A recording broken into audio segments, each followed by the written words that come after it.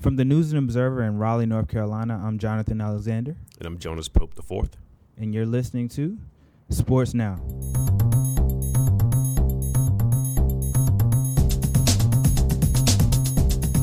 All right, so we're back for another episode. Me, Jonathan Alexander, and Jonas Pope IV here with a special guest, a returnee. Our first returnee. Our first returnee, that is right. I'm a two-time returnee now. Two-time returnee. His name is Joe Giglio. Was Joe our first guest? No, Steve was our first guest. Yeah, Joe was, I think, our third guest. Okay, yeah. So we're going back around the rotation now. Joe is famously known for the yellow pad, and he is back on the NC State beat. I am. I'm confused. You got me turned around, and I know you're turned around. So a little bit. You ever thought about starting a podcast called the Yellow Pad Podcast? It's in play. There you go. If I had any podcasting skills, I'd be all over it. That'd be really good. That's a good idea. Couple of news things that happened last week. One in particular was that the FBI released their amended documents, and a new player and school named in the documents. Well, the school named in the documents was NC State. The player was not named, and the coaches was not named, but the profile fit that of Dennis Smith Jr. So, Joe, can you tell us what those documents revealed? Well, the documents themselves. So, what was new there was that there was a coach at NC State involved in the payment to Dennis Smith during his recruitment. Now, previous to this, we had seen a Yahoo report that Andy Miller, who's an agent involved in this case, kind of at the center of this case, had made different payments to Dennis Smith through Christian Dawkins. And while he was being recruited and while he was playing on the AAU circuit, he was in the Adidas circuit. His dad was his coach, actually. So it's not totally dissimilar to Marvin Bagley and his dad with Duke and Nike. But for whatever reason, as the FBI uncovered, there was an NC State coach, and they subpoenaed records for Mark Gottfried, who was the head coach, and Orlando Early, the assistant coach. So I think it's fair to say it's one of those two was involved in a $40,000 payment after Smith had committed in October of 2015. And so if you're thinking about this in terms of NCAA-wise, if you're NC State and a player got paid before he got to your school and you didn't know anything about it, you didn't knowingly use an ineligible player, you're probably, relatively speaking, not going to get in trouble with the NCAA. But the second you have a coach involved in a payment, and also that also means you knowingly used an ineligible player, that opens up the door for more types of punishment for NC State, even though both Early and Gottfried are gone, have been fired, and Dennis is already in the NBA on his way making his money. So that part of the revelation from the FBI, now again, still has to be proved in a court of law, and the connection would have to be made, legally with NC State. But their appearance there is truly going to be problematic for NC State with the NCAA when it finally gets to that phase of the case.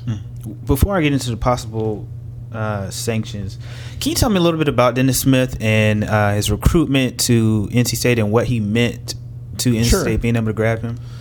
I mean, he was a hotshot recruit out of Fayetteville. Like I said, played for his dad for Team Loaded. Everybody wanted him. Explosive, raw talent. If you think about it, try thinking of Dennis when nobody could scout for him and nobody prepared for him. That's what AAU basketball is. There's no scouting. There's no preparing. You put the ball out there, and then the talent rises to the top. And he was dominant.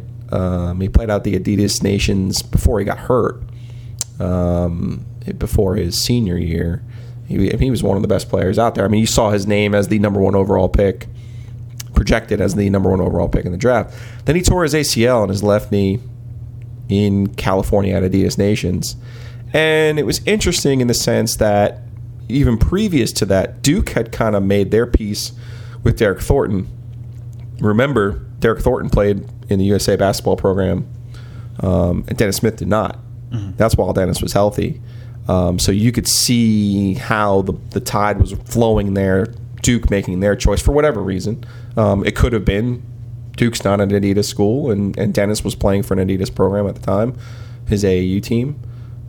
It could have been they liked Thornton as a pass-first type of point guard better. I don't know. Like, Dennis is an explosive scorer. He's not necessarily what you would think of as a classic point guard. So it's interesting that Duke was kind of out of the mix. Carolina had recruited him, but they had Joel Berry. Even on that team, while they were never overlapped, but they had Marcus Page. They seem to have their own guards going their own way. Seventh Woods, they bought in the same class. So, I think Carolina kind of got out of the one and done business in the sense that I think every good one and done player was recruited against them by saying you're going to get in trouble, or if you're a one and done guy and there's a chance that you won't be eligible, the team won't be eligible for the NCAA tournament, you don't want to spend your 1 year in college. I think that was actually Carolina's punishment for the academic scandal, was for all those years. Now we see Nasir Little, who I can't imagine is not a one and done player, finally kind of opening up that maybe a floodgate again for Carolina and Roy Williams now that they're out of the NCAA issues. So I think it came down to Kentucky, and even Kentucky at that point had De'Aaron Fox and Malik Monk. So it's interesting that he goes back and asks for more money and says, I'm not happy with my recruitment. When if you think about it, at that time he hurt his knee, and certainly people recover from knee injuries faster at a faster rate than they did 5 to 10 years ago. But he's coming off a major knee surgery. He's kind of not out of options. I don't want to paint that picture because Kentucky certainly was an option. But Kentucky's not an Adidas school.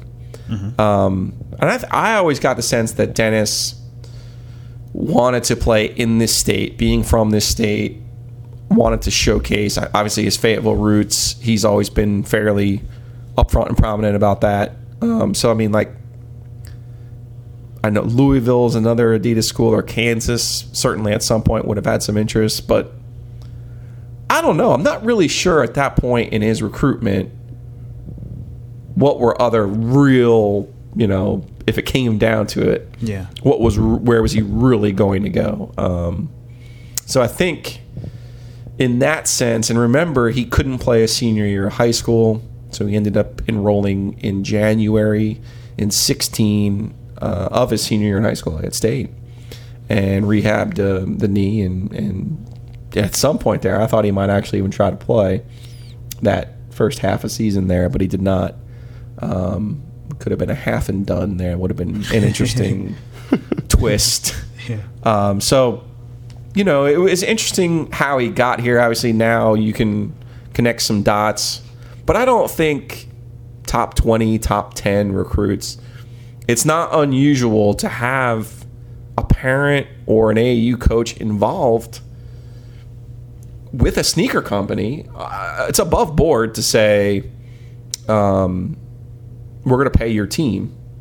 But now how much do you pay the team? Because it costs a lot of money to send these teams to Dallas, to Indy, to Vegas, to Adidas Nations. I mean, that's all above board, which is kind of where you have to think NC State, if you're looking at this somewhat cynically but also realistically, if you're allowed to pay the dad, if Adidas is allowed to pay the dad or Nike is allowed to pay the dad, then why did NC State have to get involved in that?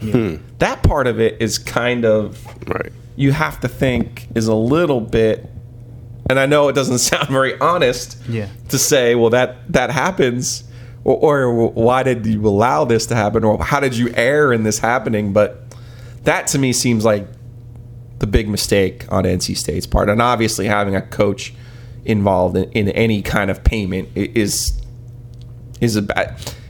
And the real issue too, I know I'm talking long here. No, you're good. The real issue too is because everything in our area is about Carolina and State and Duke previously with Corey Maggette or Lance Thomas, and you think, well, they didn't get in trouble.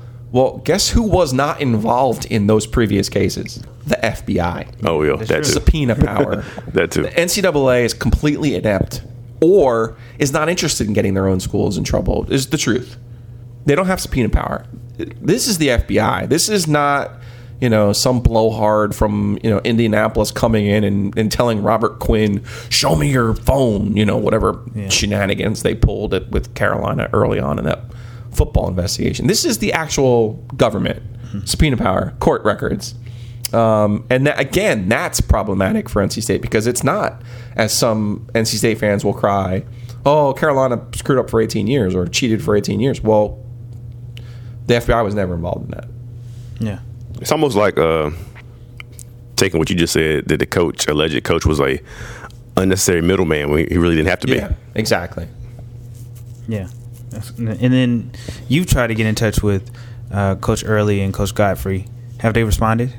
No. I text them fairly regularly now with the same, hey, man, checking in. Saw the news today, looking for a comment here. And in the last round, I said, if you have a lawyer, I'd be happy to contact your lawyer. But it's interesting. Mark said Cal State Northwoods now got another job, which I am is unbelievable. About. I am kind of, sort of. A little bit. Yeah. A little bit. Now, there were some connections there that helped him get the job, but, that's actually really good for NC State to have some of his money off the books. But, yeah, I mean, the thing about it being a legal issue, too, is this is not an NCAA issue, and you can't bluff your way out of this either. Mm-hmm. I think one thing from the UNC case was they didn't say anything until they had to say something, and even then, what they did was found it's not a loophole, it was a rule, and they took advantage of the rule. So I just, with the FBI, I just don't see loopholes. Yeah. So what are some, if any, possible, say all this is found to be true, or some possible sanctions NC State could face? Yeah, I mean, it's all in play, from a postseason ban to scholarship reductions to, they didn't play in the NCAA tournament, so there's no money to pay back from an NCAA tournament appearance. I don't know if they could go after their conference share. That seems a little punitive. It's likely that one thing that could help NC State is they're not the only school involved. And by that I mean, when the NCAA can really zero in on you, like a Reggie Bush or Derrick Rose case, and they have you dead to rights, that's when they kind of try to throw a hammer. In this, you're going to have, we've already got, 5, 6, 7, 8 schools between the 4 assistant coaches who were arrested and now these other 4 schools that are involved in potentially paying players, either directly or tangentially. And I don't know how the NCAA, but it'll depend on what Condoleezza Rice and her group kind of comes out with at the end in 2 weeks and says, here's what we think you should do to clean up college basketball.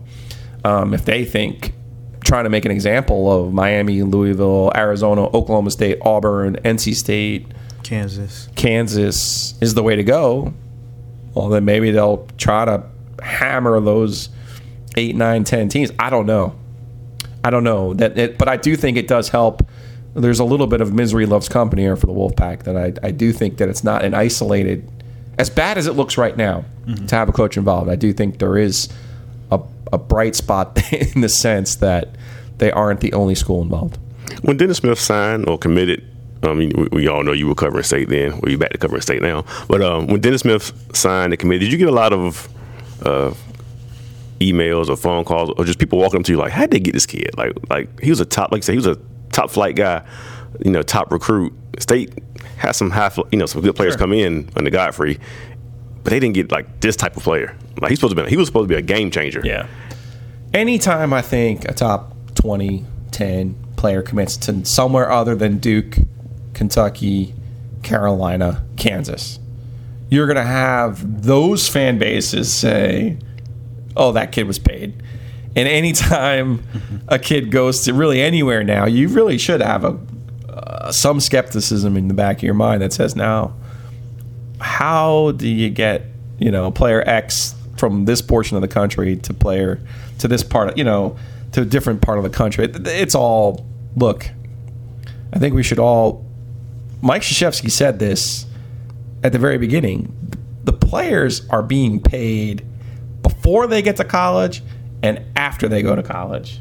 And it's interesting how to try to figure out how to have them be involved in some sort of revenue while they're in college, I think is perhaps what that commission's conclusion should be, is working towards that end. Because it's true, you can't police summer basketball pretty much any more than you already are. And like we're seeing again in the Bagley case, there is no NCAA rule that prevents a family member from being paid by the sneaker company. I shouldn't single out Bagley, the Josh Jackson at Kansas. His mom was involved on 2 different sneaker companies.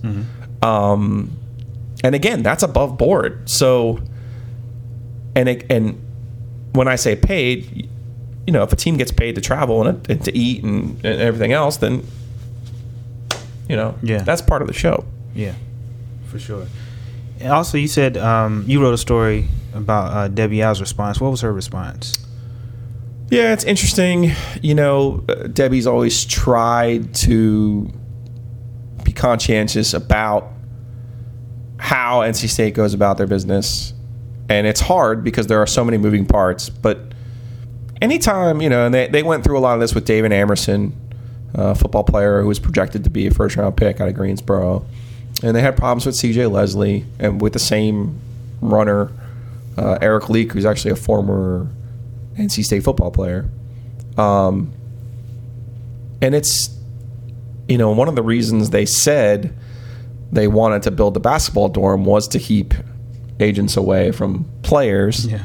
Good luck with that. Yeah, I think Debbie's always kind of gone through her due diligence as someone who's, was at Maryland for as long as she was and now has been at NC State for as long as she has.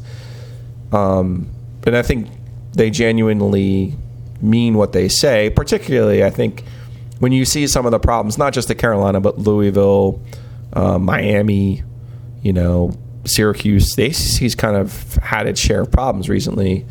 And I think all of the other schools in the ACC go, I don't want to, Duke, I'm sure, is included in that group. You don't want to have to go through that kind of problem. It's also a stain on your own reputation, and I think it'll be interesting to see how NC State handles now their turn in this investigative spotlight. It'll be interesting to see what their response is to different inquiries that we have and will make as a paper. We can certainly compare and contrast with what they did at Carolina. Yeah. We look forward to hearing more about this story. Before you go, Yes, sir. We know that Omer Yurtseven recently transferred. They announced he was transferring to Georgetown. Yeah. Yeah, and I understand you spoke to him? I did. Omer's a good dude. I guess I don't quite understand. He had a really good year at NC State. Way better than his freshman year. And had a chance to go to the pros. I don't know where he would have been drafted, but why go transfer to Georgetown and then you're going to have to sit out a year instead of going to the pros or Europe, where he's from? What did he say? He said, well, last year when he went into the draft and came back, he said he didn't want to go back to Turkey and play, where he played for his club team for 3 years. Said he doesn't want to go back and do that. Okay, so now his goal is the NBA. And he said this time, he didn't think he was ready. Even if he was drafted in the first round, he wants to make an impact when he gets to the NBA. He felt the best way to do that was to go and play for Patrick Ewing at Georgetown. Now, if that's what you believe and you're on, that's the path you want to take, via Con Dios. If he had stayed at NC State, he had a good year this year. There's every shot in the world, on next year's roster for him. So it's interesting to your point. You're going to have to sit out and you start wondering about how old you are and all this other stuff. But if you truly believe it, and Omier is a very smart kid. If you have a path laid out in front of you and you believe this is my best shot, then I think you take it. And it'll be interesting to see, because Patrick Ewing's only been at Georgetown for a year. They did not have a tournament team this year. I'm not sure they will by the time he's eligible. So it's an interesting gamble, because I think with Omier, I think State is a tournament team, one of the top 4 teams in the ACC next year. Without him, they're going to need either a grad transfer or one of their freshmen or newcomers to really be better than probably they are in real life. Now, I like the way you worded it. Better than they are in real life. I mean, that does happen. Guys will sneak up on you. But you would certainly rather have the bird in the hand with Omier and his 14 points a game than to try to have to bank on one of those 3 big newcomers to try to get 12-7 or 12-8, which is a tall task. Yeah, it is. We've seen. Yeah. I mean, doesn't matter where you are. I mean, Carolina's bigs could have a better year next year, but they were not capable of stepping into that void this year. We've seen Marcus Bolden now flounder for 2 years, even though next year he could have a outstanding year as Duke's lone pivot. So yeah, I mean, Derek Funderburk, Ian Steer, Manny Bates, maybe a grad transfer. It'll be interesting. I know NC State would have felt a lot better about their odds with Omier than they do without them. For sure. Well, thank you, Joe. We appreciate you coming back on the show. It's always a pleasure. Thank you, gents. Thanks. All right, so we have an update to the story that we've been talking about in NC State, receiving a subpoena from the FBI and the involvement with Dennis Smith Jr. And the update is that North Carolina State Chancellor Randy Woodson has released a statement and a timeline of some of the events that occurred over the past few months. So we're here with Chip Alexander, Hurricanes beat reporter, ACC Enterprise reporter. Chip, what do we know? Well, I think NC State, and they're saying they're trying to be more transparent about all the things that happened involving Dennis Smith, put out, as you said, a statement today and a timeline statement from Randy Woodson. And I think one of the biggest things to come out of it is the fact that it looks as if this all began when a registered agent in North Carolina named Gary Shipman, who lives in Wilmington, is an attorney in Wilmington, had been involved with maybe trying to get connected to Dennis Smith and maybe represent him in some way. And in the course of doing that, he had learned that, in his words, that perhaps there was a bidding war going on between Nike and Adidas in trying to get Dennis Smith signed with one or the other, or certainly to lead him to play for a school that was represented by one or the other. And so Gary Shipman contacted NC State and kind of said, here's the information I have. And they later interviewed him again to try to get more information. And then NC State passed that along to the Raleigh agent of the FBI. So that kind of got the whole thing started. I think that's the new part of this story that we did not know until today. And what month was that again? That was in October. In fact, I think that he contacted NC State middle October, October 19th, around that date, and then they interviewed him about 6 days later, NC State did. He contacted the general counsel's office at NC State. So that kind of jump-started the whole thing. Yeah. It appears that way anyway.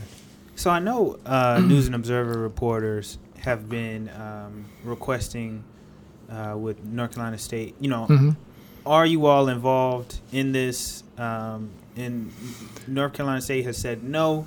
So where is the mix-up with that? I think part of that, and looking at this timeline again, and it reiterates the fact that when the subpoena was given to NC State, the grand jury subpoena in January, there was a request for confidentiality there. And I think NC State tried to honor that request as best they could, and keeping it a small group of people that were involved in looking into the issues with compliance and certainly with the Dennis Smith investigation, those kind of things. But there was that confidentiality request, and it was kept until March when obviously the Washington Post had made this blanket request to various schools, have you had any contact with the FBI or the grand jury? And NC State finally said, yes, we have received the subpoena. So I think it wasn't so much them trying to hide anything as it was them trying to honor the request of the grand jury subpoena. What is this latest development add to the overall scope of the story? Well, I think it kind of shows how it all got started, perhaps. The one thing that's still unknown, even after the agent Gary Shipman, called NC State and told them what he knew, and they relayed that to the FBI, and then the FBI investigation went on from there. We're not quite sure if that was the genesis of the whole thing, that started the whole thing, or if that just added on to something the FBI already knew, and that was just one more thing, more information to add to their case. But certainly it's something that's new that came out today. I don't think anybody had heard of Gary Shipman, certainly not his part in this whole investigation, but certainly now he's a central figure in it. Mm-hmm. What are some more of the highlights of the timeline that Chancellor Woodson released?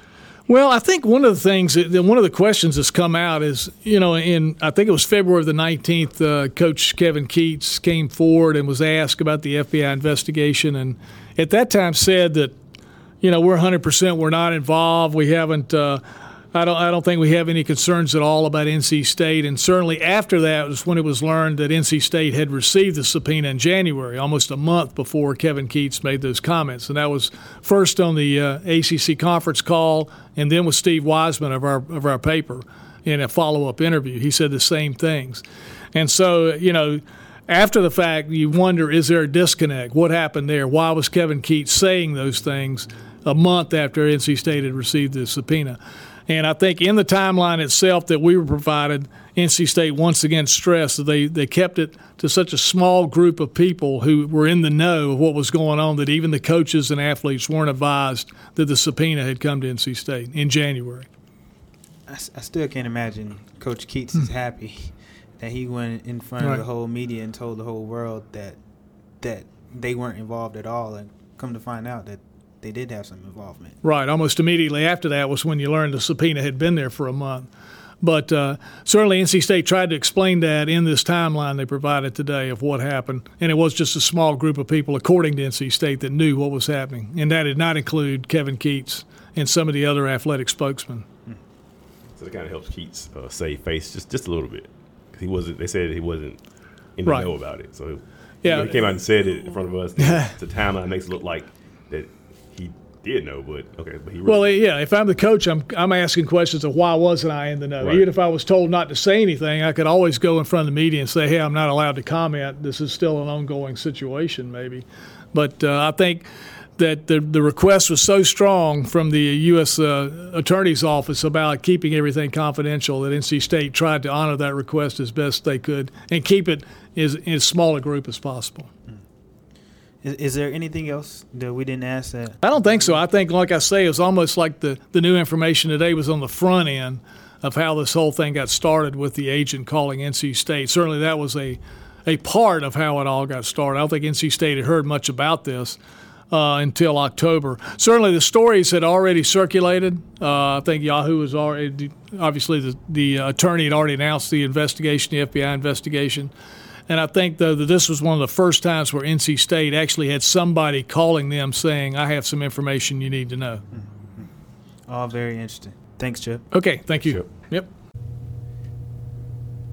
Okay, here's what else you need to know.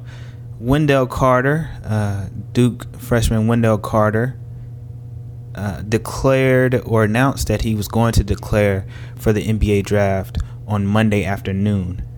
He was the last of the Duke freshmen to declare after Marvin Bagley, Trayvon Duval, Gary Trent Jr. to announce that they were declaring, which was surprising because Carter was projected to be a top 10 pick. I spoke to his mom the day before, Friday, and she said that her son was really struggling with this decision, which is surprising. A little bit surprising me, kind of not surprising because academics is very important in that family. But you think when you're a top guaranteed, you're projected to be a lottery pick in the top 10. I saw somewhere as high as number 6. Why would you stay at school another year? What did you think about that, Jonas? This whole time I kept asking you, like, why has he not announced yet? Like, what is he waiting on? I think Duke really just wanted to spread these guys out and give each guy their shine. Yeah, and that's what I thought. And I think it kind of worked out. If you realize yesterday was also Wendell's birthday, so he announced on his birthday. Yeah. So I think it was strategy on Duke part to kind of give each guy their moment. So they kind of spaced it out. I think he's probably been ready to announce. That's just my personal opinion. Yeah. I mean, like you said, you're a lottery pick projected. Like, what are you struggling with? Yeah. So I think it was just on Duke. Hey, let's space this out and give each guy their moment. And just Wendell came last. I just think it was maybe, like I said, maybe he just wanted to wait for his birthday, make that special announcement. But I think Duke just wanted to spread it out, give each guy their time. Yeah. Like I'm glad that he takes academics seriously, right? But if you're staying for school, right, that would mean you're trying to get your degree, so you would stay for 3-4 years at least, right? However long it takes you to get your degree. It doesn't make sense for Wendell to stay that long when his stock is not going to increase. It's only going to decrease. I think. The longer you stay. So from that standpoint, I didn't understand why he was, why he was struggling with that decision. But he struggled with the decision of going to Duke or Harvard. Yeah, I remember that. Yeah. I don't know what the struggle was there. I mean, if he was going to go to Harvard and only stay 1 year, then you might as well just go anywhere. Yeah. So I feel like if he would have gone to Harvard, he should have stayed 4 years if he would have gone to Harvard to get that Harvard degree. But it doesn't matter now. Yeah, he's going to get that money now. Right. Well, thanks for listening. Check back with us for another episode of Nando's Sports Now podcast. I'm Jonathan Alexander. And I'm Jonas Pope IV. Signing out.